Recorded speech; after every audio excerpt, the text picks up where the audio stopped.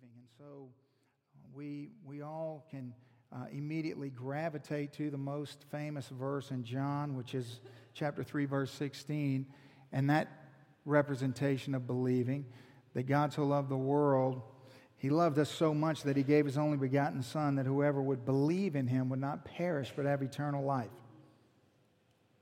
Believing, just in that context alone, if you don't read the next couple of verses, it seems so simple. It just seems, you just believe. You see a miracle. You believe that anyone who could do the things that Jesus did must be sent from God, and then you would receive eternal life. But there's a lot hanging on our understanding of the word belief. Later on in chapter 3 and verse 36, the Scripture says, "He who believes in the Son has everlasting life, and he who does not believe the Son shall not see life, but the wrath of God abides on him." I would say that makes this understanding of believing pretty important, wouldn't you agree? And we remember that there's a lot to it. We remember how chapter 2 ended, where the Scripture says that now when Jesus was in Jerusalem at the Passover during the feast, many believed in His name when they saw the signs which He did. But Jesus did not commit Himself to them, because He knew all men and had no need that anyone should testify of man, for He knew what was in man. And then, of course, last week, as we got into the end of chapter 6, Jesus has this huge crowd around Him. And then, to the dismay of His followers, He begins to have a conversation with them about believing and about lordship. And He says that to follow Him and receive eternal life, you must eat His flesh and drink His blood, which we saw was a physical metaphor to help us understand a spiritual reality that Jesus must be to us. We must trust in Him as we trust in food and drink water to sustain us. So belief that saves, we've seen, it's not just any kind of belief. It's belief in His Word as well as His works. It's not merely just belief in His works. It's not enough to say, oh, well, I believe that I believe in God, or I believe in Jesus, and I know that He can do great things. The Scripture says in 1 John chapter 2, "He who says, I know Him, and does not keep His commandments is a liar, and the truth is not in him. But whoever keeps His word, truly the love of God is perfected in him. By this we know that we're in Him." And then 1 Corinthians chapter 15, the Apostle Paul says, "Moreover, brothers, I declare to you the gospel which I preached to you, which also you received, and in which you stand, by which also you are saved, if you hold fast that word which I preached to you, otherwise you believe in vain." So you see, it is true, as Romans chapter 10 says, that faith comes by hearing, and hearing by the word of God. But it is how we respond, and what do we understand about who Jesus is and what He's saying. So obedience is a good way to understand believing and obedience. Obedience is the outward expression of your love of God. It's the outward expression of your love of God. Does that sound familiar? And anybody recognize that quote? Come on. It's Henry Blackaby. Henry Blackaby said, "Obedience is the outward expression of your love of God." So let's set the context for John chapter 7, because there's, like I said, we'll be all over the chapter, but there's a lot of very wonderful things that God desires to show us. The context, really, you see in verse 2. Look down at verse 2. "Now the Jews' feast of tabernacles was at hand." You notice earlier when I was reading those passages that John is always telling us what's going on. Earlier we were studying, it was the Feast of Passover. Now we have the Feast of Tabernacles, or booths, which is something that always takes place in the fall during harvest. Usually about October is when that would take place. And during that time, Jews would construct these booths or tabernacles. They would make these little tents out of branches and limbs, and they would move out of their house and they would sort of camp in these little booths, and they would lay down at night, and they had holes in the top of them, so when they laid down to sleep they would look up and they would be able to see the sky and see the stars. And it was meant to be a reminder of the 40 years that they had wandered in the wilderness. And it's very important that this is going on right now. It's a very big part of John chapter 7, and God wants us to understand that this is going on, that it's during this feast that all this is happening. And so I want to just set a few things in your heart about this feast that the feast teaches us.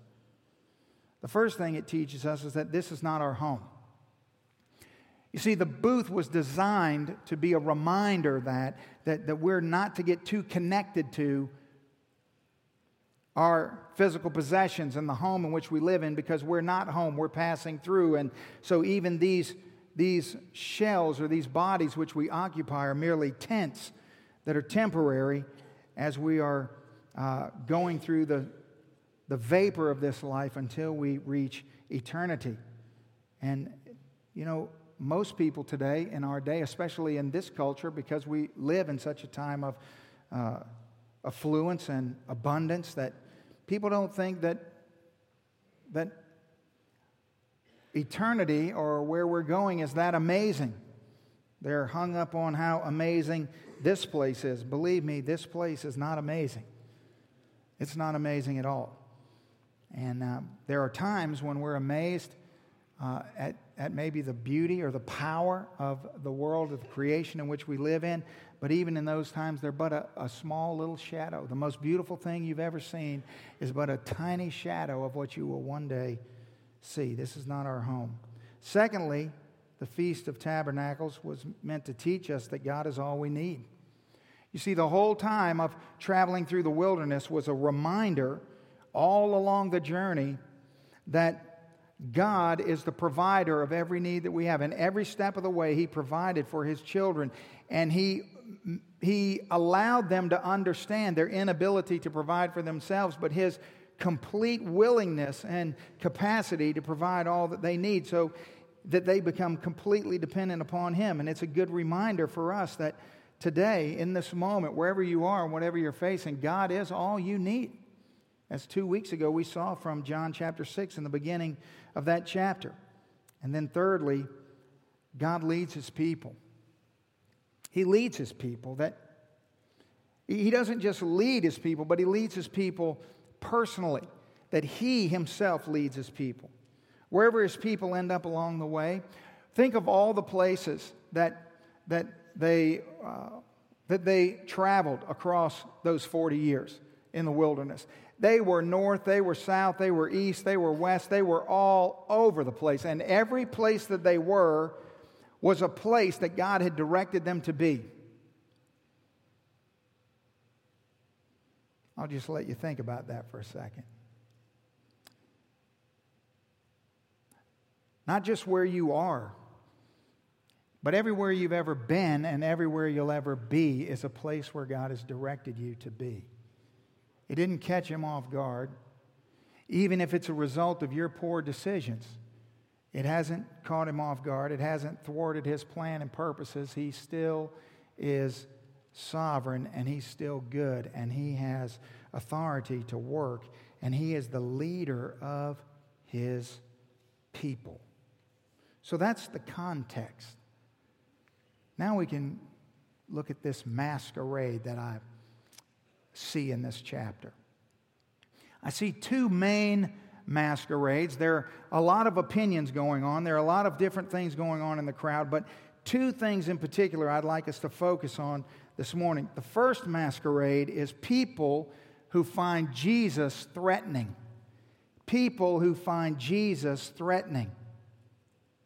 Now let's look at verse 1. John chapter 7, verse 1. After these things, Jesus walked in Galilee, for He did not want to walk in Judea because the Jews sought to kill Him. Now, What is the problem with the Jews? Why do the religious leaders want to kill Jesus? I mean, that is a pretty extreme response to, maybe there's been times in your life where you've said, boy, I could kill him. But I don't think you were actually plotting and scheming to kill somebody. I would certainly hope not. They were literally together corporately determined to kill Jesus. Now, the trouble really started back in chapter 5. Remember when Jesus healed the lame man who was laying by the pool on the Sabbath. In fact, look down in this chapter, look at John 7, look down to verse 21. And notice that Jesus says to the religious leaders, he answered them and said, I did one work. What's he talking about? Healing that man laying by the pool. He said, I did one work, and you all marvel. Moses therefore gave you circumcision, not that it is from Moses, but from the fathers. And you circumcise a man on the Sabbath. If a man receives circumcision on the Sabbath, so that the law of Moses should not be broken, are you angry with me because I made a man completely well on the Sabbath? Now, what is Jesus saying? Not only is he referring to the core of their problem, which all started with this healing, but really they were on a crash course regardless. They were eventually going to come to the place where they hated Jesus, want to kill him. But what's Jesus talking about? What's this issue of the law and circumcision? Well, the law of Moses stated that when a male child is born, that he'd be circumcised on the 8th day. Now, what happened when the 8th day fell on a Sabbath? Now you've got two laws, the law of the Sabbath, and you've got the law of circumcision that have now collided. Now, what are you going to do? Which law are you going to honor? How are you going to get around that?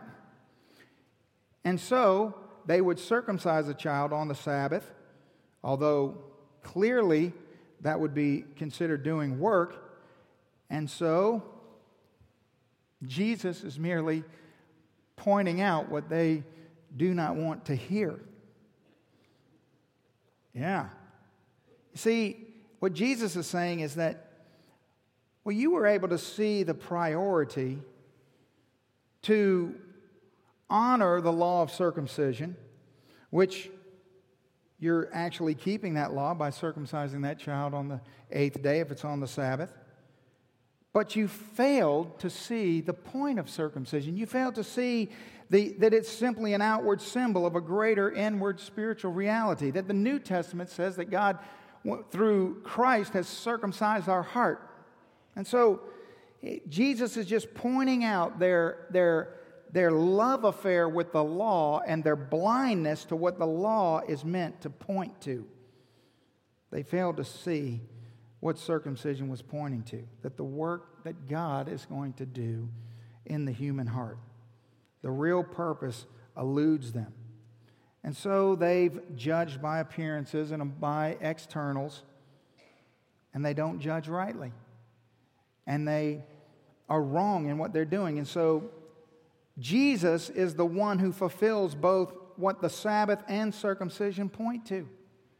Isn't it interesting that they're standing right before the embodiment, the full fulfillment of these laws that they're so tangled up in? Now, I know that for us today, it would be easy for us to disconnect from this situation because neither one of these two things are an issue for us. You haven't had a conversation about either one of these things with anybody, I would imagine, in quite a long time.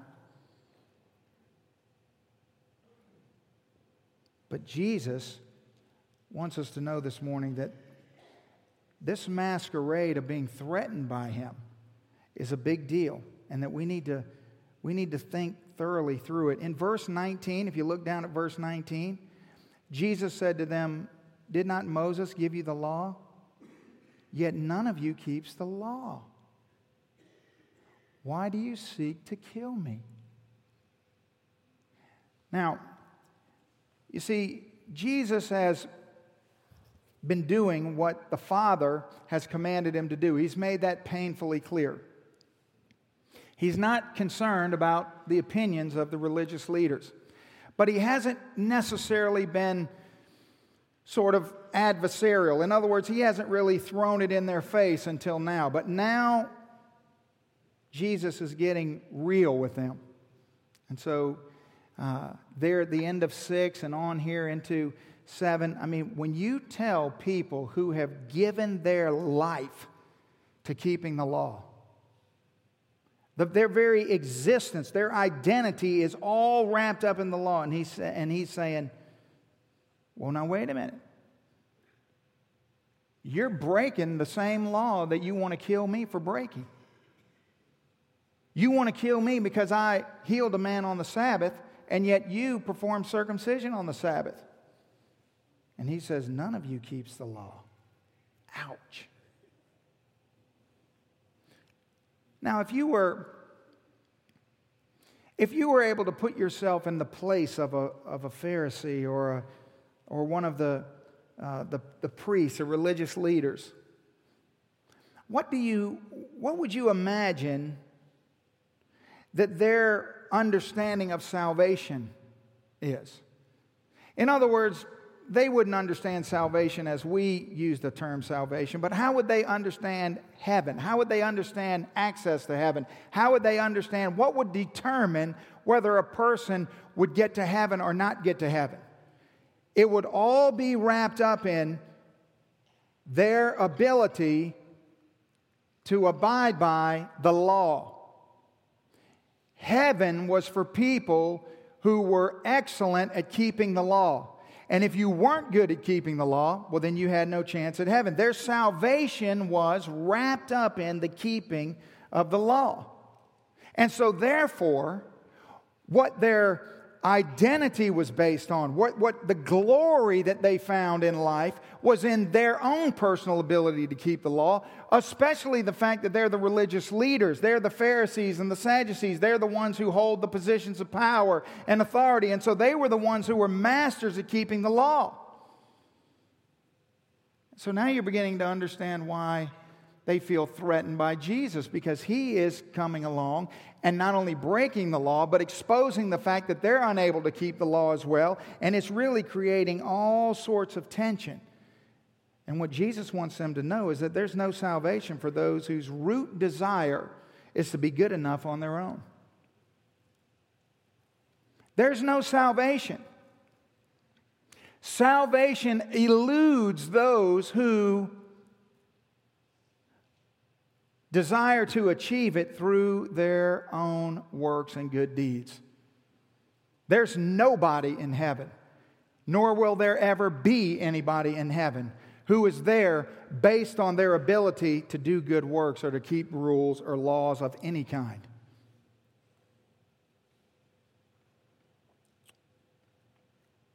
So look at what Jesus says. Look down in verse 33. The Pharisees and the chief priests, they send their officers to go get Jesus, and that doesn't work out. But Jesus says to them, verse 33, I shall be with you a little longer, and then I will go to him who sent me. Now look at what he says. You will seek me and not find me, and where I am, you cannot come. Ouch! He said, hey, you can't come where I'm going, because you are trying to base your glory on your ability to be good, on your ability to keep rules. And it's just a masquerade, and it's a falsehood. Now let's look at the second masquerade. Masquerade number 2. So we have people who find Jesus threatening, and then we have people who find Jesus useful. People who find Jesus useful. Now look at verse 3. The scripture says, his brothers therefore said to him, depart from here and go to Judea, that your disciples also may see the works that you are doing. For no one does anything in secret while he himself seeks to be known openly. If you do these things, show yourself to the world. Now look at verse 5. for even his brothers did not believe in him. Now, these are the half-brothers of Jesus. These are the brothers who were born after him. Of course, Jesus was born of a virgin, but Mary and Joseph had children after Jesus. And so included in this is Simon and Judas, not Iscariot, and James and Joseph. He also had some sisters that were alluded to, although we don't know how many or what their names are. But here's the point. These are Jesus' half-brothers. Now, you really have to think about this for a moment. They're here, right? In other words, they're not at home, building furniture, running the family business, or doing whatever it is that they do. They're here where Jesus is. Now, it would make sense to me that if they didn't believe in him, then they wouldn't be here. They'd be saying, well, he's a fake and a fraud, and he's not who he says he is, and he really can't do those things. He's just a magician, and he knows how to, do a sleight of hand and fool your eye, and it's an optical illusion, and it's not real. And so, but that's not the case. They're where Jesus is, and they're telling Jesus, hey, you should go to Jerusalem and you should show everybody all the things you could do. They're acknowledging their belief in the fact that Jesus can do amazing things, that he can perform miracles, yet John says that they do not believe in him. I'm fascinated by this.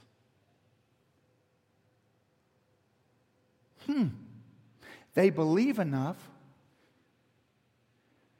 to say, you know what, Jesus, you need to go to the city, especially right now because it's the Feast of Tabernacles. I mean, there are tons and tons of people there. And so you need to go. They know what just happened at the end of John chapter 6. They know that, most of Jesus' followers just left because of the whole lordship conversation. And so they're thinking, you know what, Jesus, you need to build it back up again. Now, did we hear anything from these brothers in chapter 6? We didn't hear a word. Wonder why that is. Well, my guess is because there were thousands and thousands of people around Jesus. But now that the crowd has dwindled, suddenly they start speaking up and saying, hey, here's what you need to do. Let's go up to the city. Everybody's there. You start healing people and feeding people out of nothing and doing all these raising people from the dead. And man, it's going to be awesome. Why don't we go do that? Let's go do that, Jesus. And John says they don't believe in him. Jesus' brothers know the things that he has done. They know all those things. They know that he has walked down streets, walked through communities, and healed everybody in that community.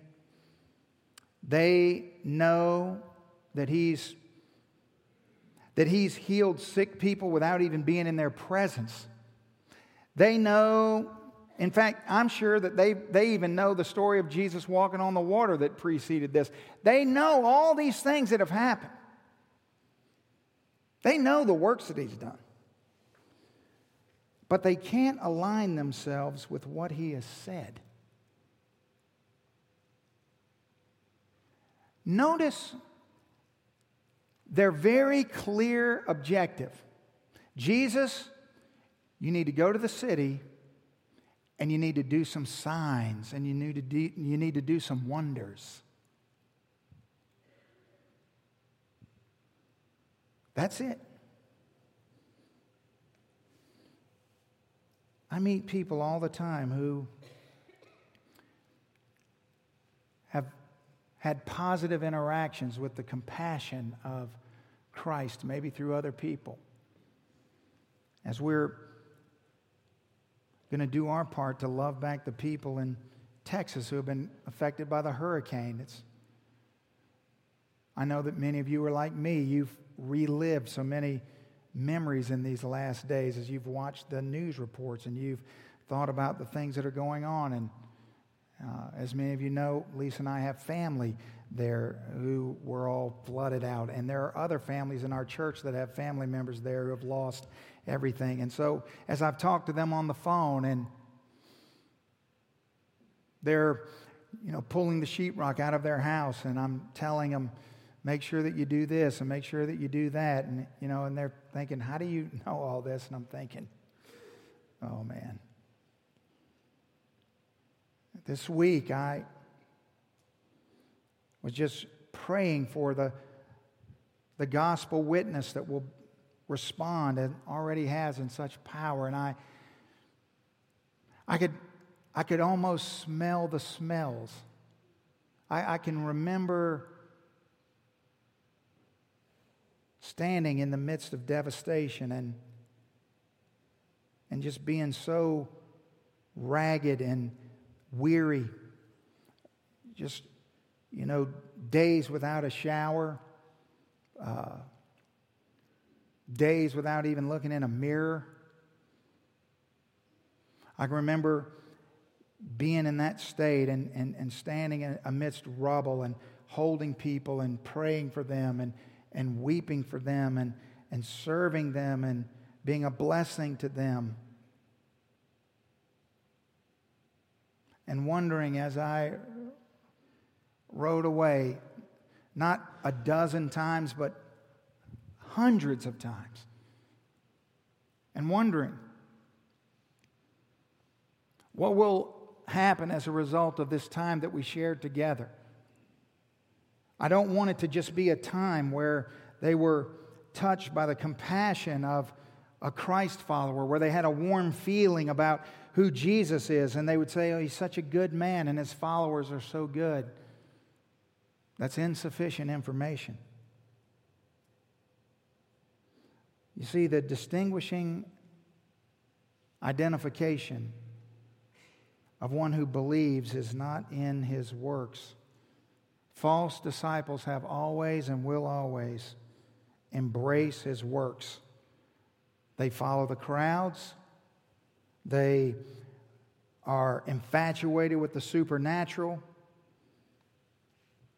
And they'll oftentimes use all of that to try to bring favor, to cash in on Jesus, if you will, for their own benefit.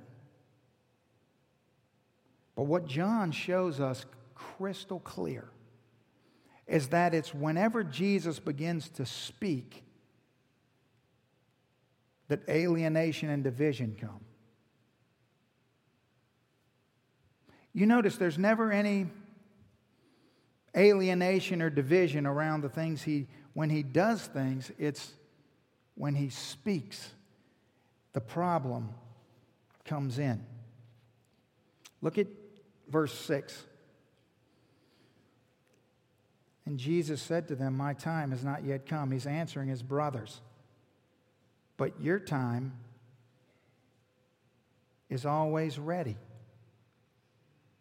These are his family. I have half-brothers who don't believe. But your time is always ready. The world cannot hate you, but it hates me because I testify of it that its works are evil. You go up to this feast. I am not yet going to this feast, for my time has not yet come. And when he had said these things to them, he remained in Galilee. You might want to underline two things in your Bible. The end of verse 6 that says, your time is always come. And then notice the end of verse 7. The hate is based on because I testify. Not the works that he does. It's because of his testimony. So isn't it interesting that these two masquerades are going on at the very same time? That we've got this group of religious leaders that wants to kill Jesus, and and hates him because they feel threatened by him. And what they're using as a catalyst of all this is the miracle that he did, although that's not the issue. And then you've got this other masquerade that's going on with his own brothers, and they love the miracles and they want to see more miracles. I mean, at the exact same moment, Jesus has some people standing over there that want to kill him because he did a miracle, and he's got his brothers standing over here saying, come on, let's go up where everybody is and do a bunch of miracles.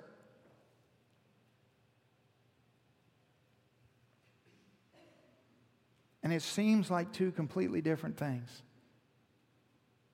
But in reality, they're exactly the same. They're two different representations of the exact same thing, which is unbelief. So Jesus says, no, I'm not going. You go. Look at verse 10. But when his brothers had gone up, then he also went up to the feast, not openly, but as it were in secret. Now, again, I'm just telling you that if maybe you're new to Bible study, you open your Bible, maybe, in D group this week, and you begin to read, and when you begin to read, and the gospel writer or the scripture makes a point of telling you that it's the Feast of Tabernacles, there's a reason. So if you don't know what the Feast of Tabernacles is, it'd be a good time to put the brakes on and go to Leviticus and read about that so you can get some understanding, or have a good study Bible so you can realize what that is, and so understand, okay, that's what's going on right now. And then as you continue to go on, you're noticing that Jesus' brothers are inviting him to go up to the feast, and he declines and says, I'm not going. And then the very next verse says, but after they went, then he went in secret. Something is going on. Amen? Something's happening. So they want him to go to Jerusalem. Why? They want him to go and display his works. But Jesus has no interest in that. And so he waits, and after they leave, he goes up by himself in secret. He doesn't want to display his works. He wants to display his word. Look at verse 15. Or look at verse 14. Verse 14. Now about the middle of the feast, Jesus went up into the temple, and what did he do?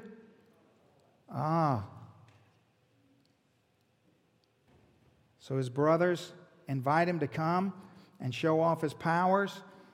Jesus waits, goes up secretively, and then right in the middle of the feast, he slides into the temple and he begins to teach. He has a different agenda.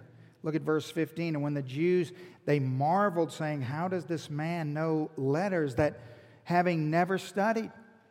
How could somebody know the things that he knows and they haven't been to the, Pharisee university? It's almost comical. The Word is teaching. John's already established the fact that Jesus is the Word. And so the Word of God is teaching, and they're completely blown away. And this week, as I was thinking about this, I was praying, God, if you were to teach John chapter 7 Sunday morning, how would you teach it? And then I listened. Man, I'd like to hear that.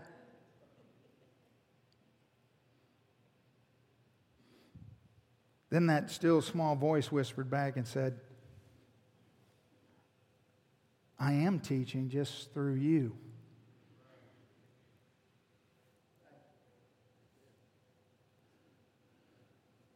Verse 16, Jesus answered and said, my doctrine is not mine, but his who sent me. If anyone wills to do his will, he shall know concerning the doctrine, whether it is from God or whether I speak on my own authority. He who speaks from himself seeks his own glory, but he who seeks the glory of the one who sent him is true, and no unrighteousness is in him. So Jesus again points to the fact that he is operating completely under the authority of the one who sent him, the Father. And although they are equally God, Jesus in the flesh is doing the will of the Father as directed by the Father, teaching what the Father has shown him and gives him to teach. And over, Jesus is making that clear. And he's pointing out to his audience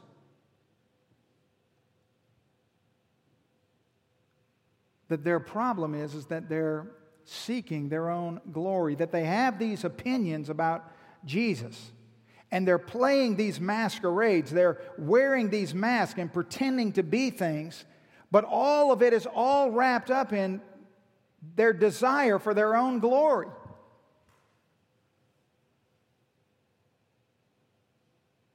But Jesus is pointing out the same thing he pointed out to the first masquerade.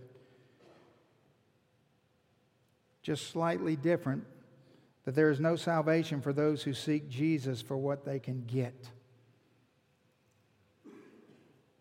There's no salvation for those who seek Jesus for what they can get. So there's no salvation for those who are going to merit themselves on being good enough, and there's no salvation for those who come to Jesus just so that they can receive. Remember back in chapter 5, verse 43. Here, I think these will come up on the screen for you. Jesus said this, "I have come in my Father's name, and you do not receive me. If another comes in his own name, him you will receive. How can you believe who receive honor from one another and do not seek the honor that comes from the only God?" Now let's just be reminded for a second. The religious leaders are masquerading because they're threatened by Jesus, because they understand salvation as coming through their ability to keep the law, right?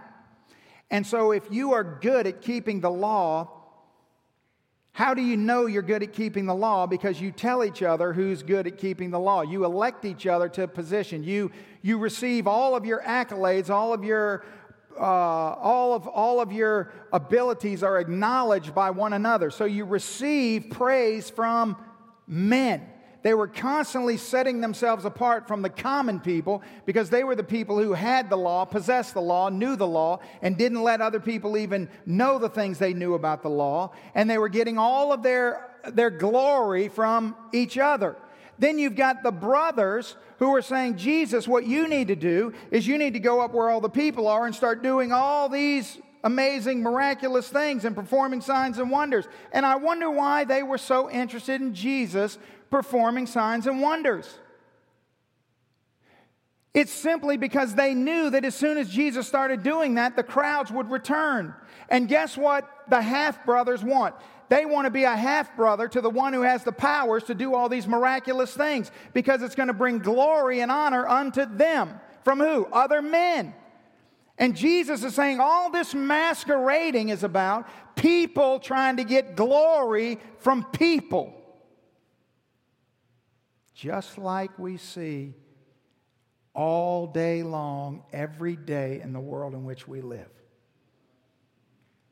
People running around seeking glory from other people. That's the masquerade. Now, Jesus, there he is,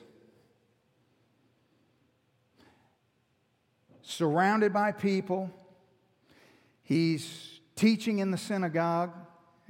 He's up in the temple teaching. People are packing in there, because if you read the whole chapter, you'll read where they're all marveling at the things that he's teaching. They say over and over, we've never heard anybody speak with such authority. But he knows the hearts of all the people around him. He knows that his brothers are only interested in using him as a means to which to draw a crowd and to gain notoriety. He knows that the religious leaders want to kill him because they're threatened by him, because he's undermining the thing that they use to make people respect them and look up to them. And so he's surrounded by all these people who are pretending to be something they're not. In other words, what are the Pharisees pretending to be? Well, they're pretending to be a religious representation of God. They're the ones that people would say, well, that's what it looks like to be a follower of God. And in fact, Jesus says, you don't even know God. You've never heard from God. You don't know the law. You don't obey the law. You don't know anything about the law.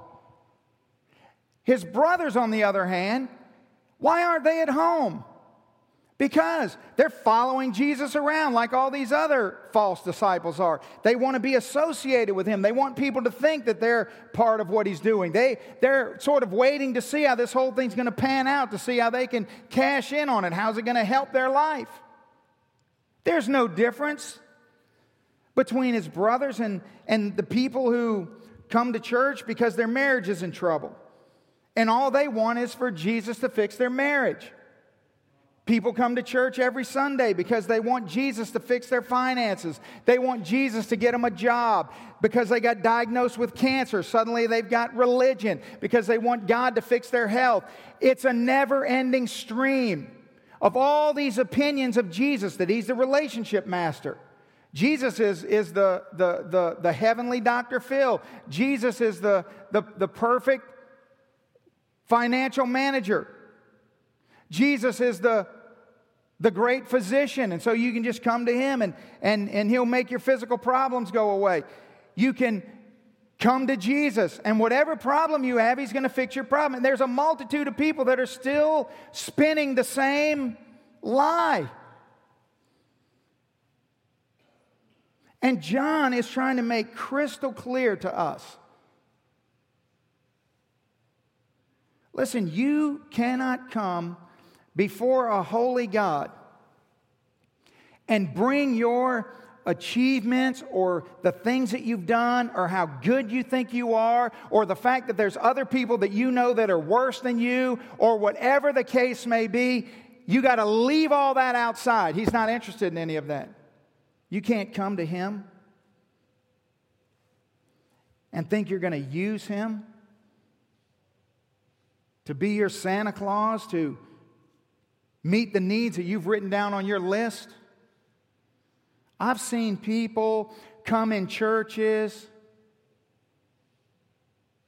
and look like the greatest thing you've ever seen, and they're obsessed with God doing this thing in their life. Every time you see them, they're wailing, about their marriage. Would he fix my marriage? Was he going to fix my marriage? Was he going to fix my marriage? I need a job. I need a job. I got cancer. I got cancer.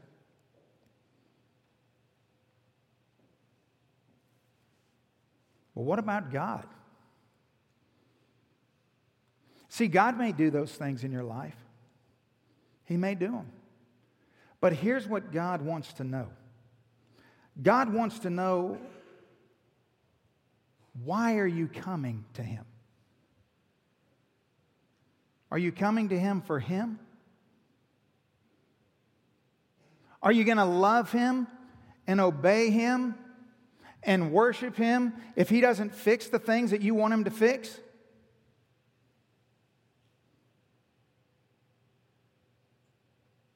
Because if you're just here for things to get easy, you're in the wrong place. The Bible says that the wrath of God will abide on you.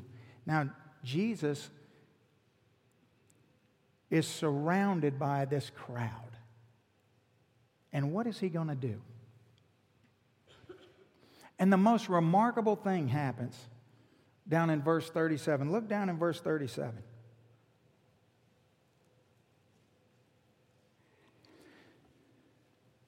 Now remember, it was the time of the feast. His brothers came to him and said, let's go. The feast is going to begin. Jesus waits. He goes up and begins to teach in the temple. When is it? It's where in the feast? The middle of the feast, right? Now, verse 37 says, on the last day of what?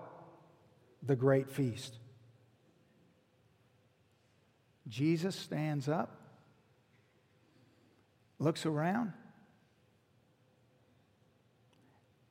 and cries out, saying, if anyone thirsts, let him come to me and drink. He who believes in me, put the brakes on right there, get your pen out, and start circling. Whoa, whoa, whoa. What does it say? This is very important. He stands up, surrounded by a bunch of fakers, frauds, masquerading, pretending, following him for wrong motivations. And he says, listen. He didn't say it to one or two people. He cried out so everybody could hear. If any of you thirst, come to me and drink. He who believes in me, as the Scripture has said. Not the way you said, not the way you were taught, not what you think, not what the guy on TV said, not what your denomination says, not what your perception is, what the Scripture says. You see, the division is the Word of God. It is the Word of God. As the Scripture said, out of his heart then will flow rivers of living water. That is remarkable. Here he is, in the midst of all these opinions, almost all of which are negative and wrong and shallow and half-hearted and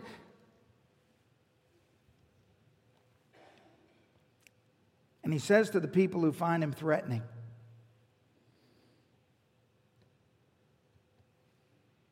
hey, if you're thirsty, you can drink.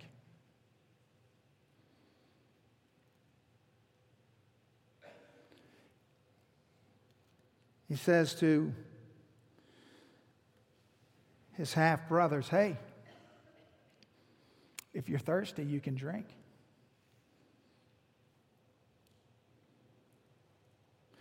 Notice down in verse 45. Then the officers came to the chief priests and the Pharisees, who said to them, see, they sent them out to go get Jesus, and then they come back and they don't have Jesus. And they go, well, why have you not brought him to us?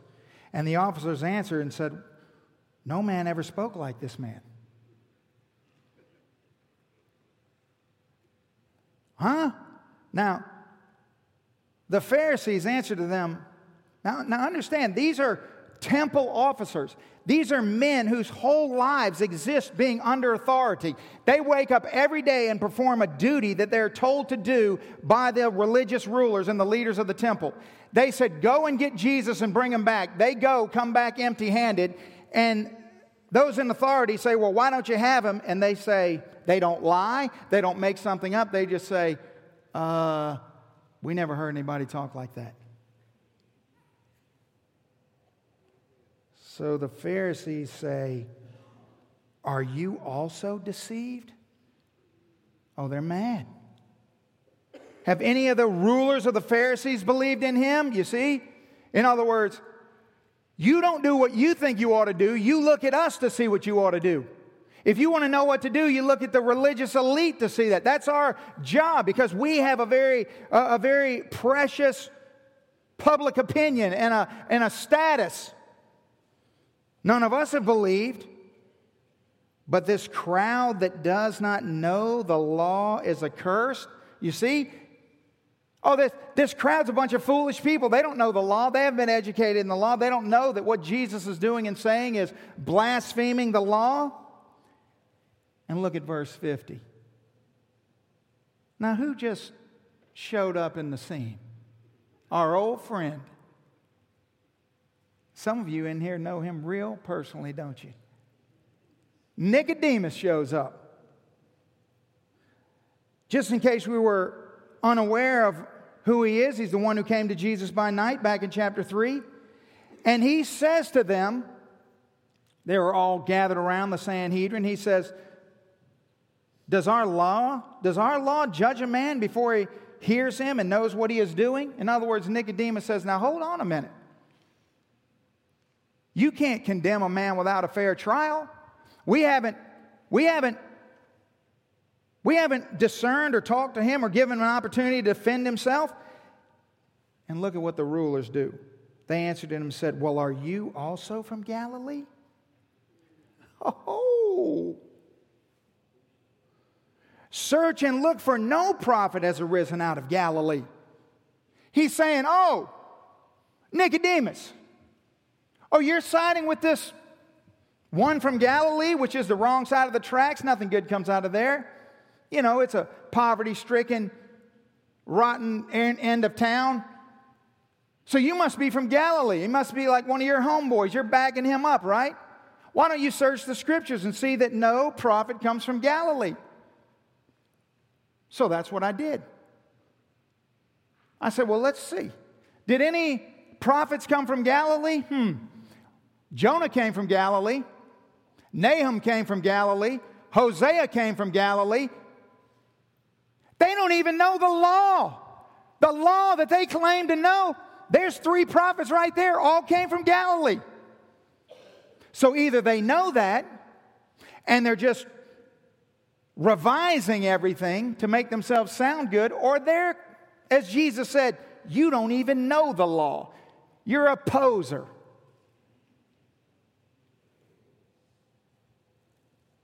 There's old Nicodemus.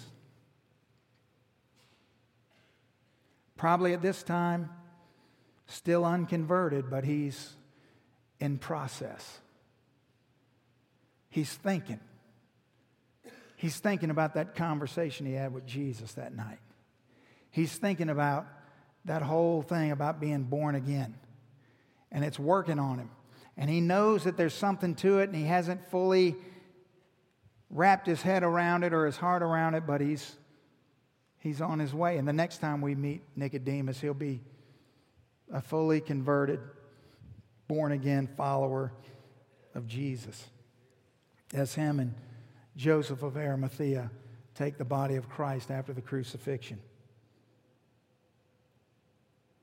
So amongst masquerade number 1, there's one that God's redeeming. What about amongst masquerade number 2? The crowd of people who are there because they find Jesus useful. He's made an invitation to them as well. He said, hey, if you're thirsty, you can drink. Who's in that crowd? Well, his brothers. But they don't believe. But there's one of his brothers named James. James is going to believe. James is going to write the epistle of James. James is going to become the leader of the church in Jerusalem.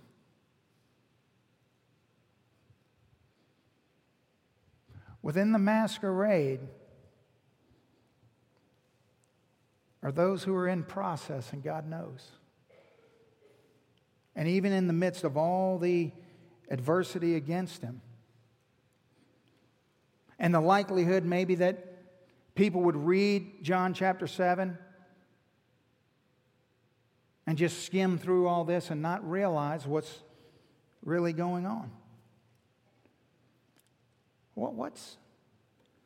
Why? For example, why would the religious leaders, why wouldn't they just embrace Jesus? In other words, if their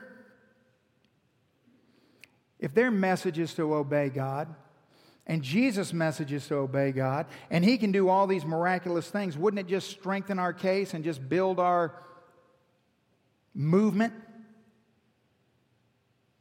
Why can't they embrace Jesus? What is the component of Jesus' message that religion is unable to embrace?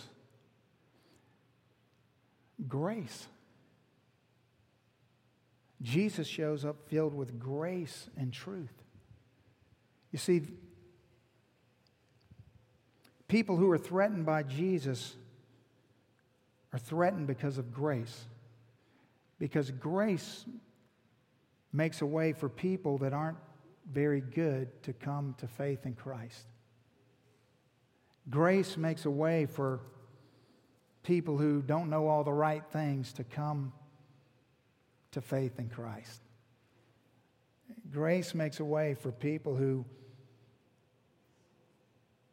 never even thought they were perfect. In fact, have always thought of themselves as not good enough for anything to come to Christ.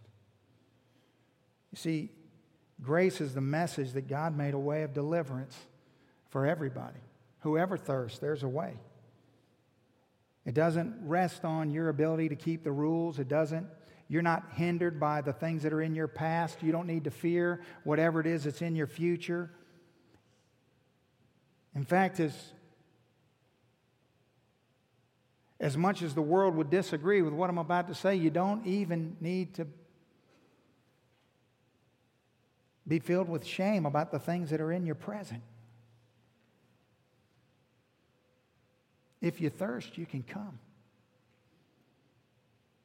No matter what masquerade you're playing, you don't have to be perfect because Jesus was perfect for you. And you can come to Him and you can walk in relationship with Him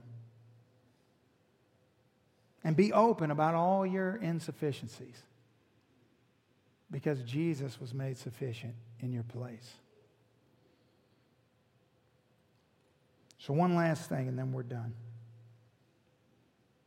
Remember, all this is taking place at the Feast of Tabernacles, right? And what is Jesus teaching in all that we've said this morning?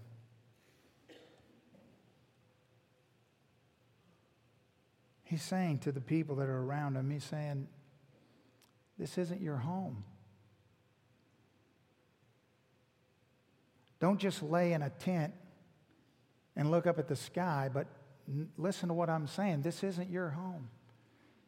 You weren't made for this place. I've been sent by the Father to tell you that there's a better place.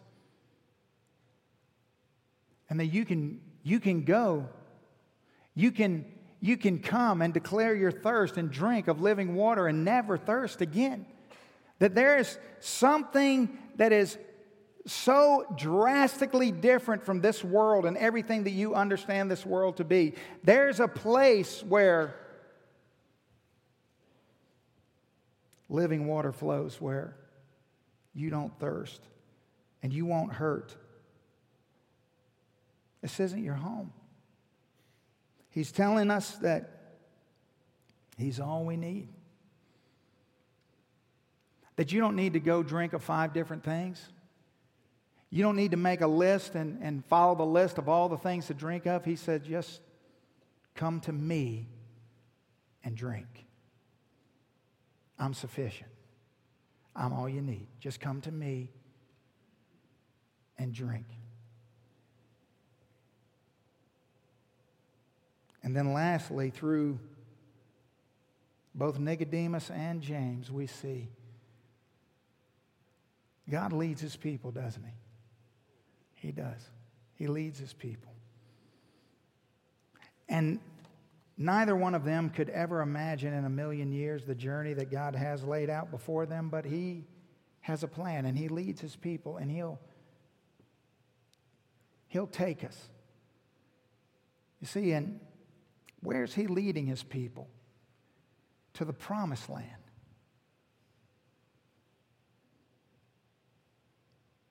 Where's He leading you this morning? Don't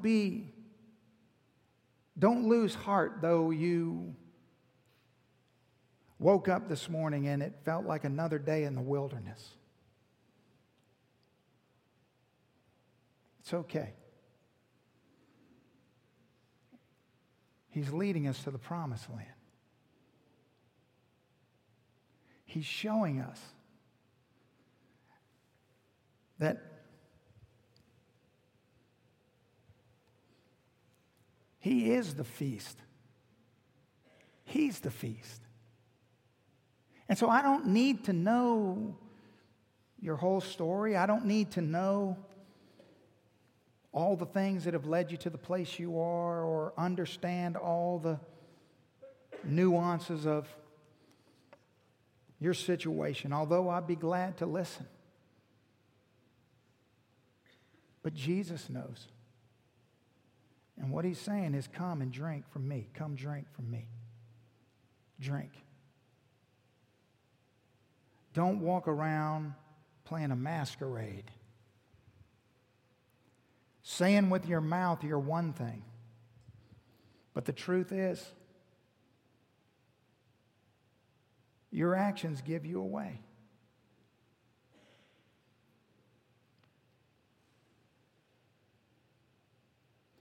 Believe in him just as the Scriptures have said. Let's stand and bow our heads.